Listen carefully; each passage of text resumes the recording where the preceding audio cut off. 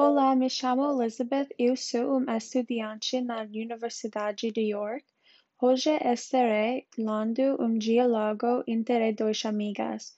Uma amiga deveria ir a uma festa na praia, mas perde a bolsa viajante. A amiga recebeu uma bolsa da viagem de outra pessoa e teve que comprar roupas novas para a festa. Olá, tudo bem? Você se divertiu na festa desse final de semana? Onde foi o local? Olá, estou bem. Como você está? Viajei até o México para a festa da minha amiga da universidade na praia. Quando cheguei ao hotel, vi que minha mala havia sido trocada. Isso não é bom. O que estava na bolsa? Roupas masculinas, samba canção, a gravata, o cinto, o conjunto social, a jaqueta.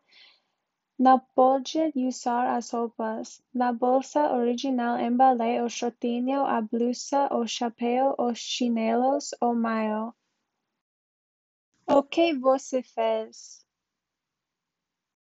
Fui ao shopping e comprei roupas novas. Comprei um vestido branco, chinelos bege, protetor solar, um meio azul e uma pulseira de presente para minha amiga. Usei essas roupas que comprei para a festa. Fico feliz que você encontrou algo para vestir. Como foi a festa? A festa foi divertida. Minha amiga gostou do seu presente.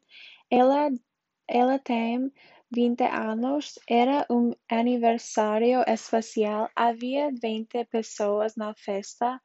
Comemos comida mexicana e bolo.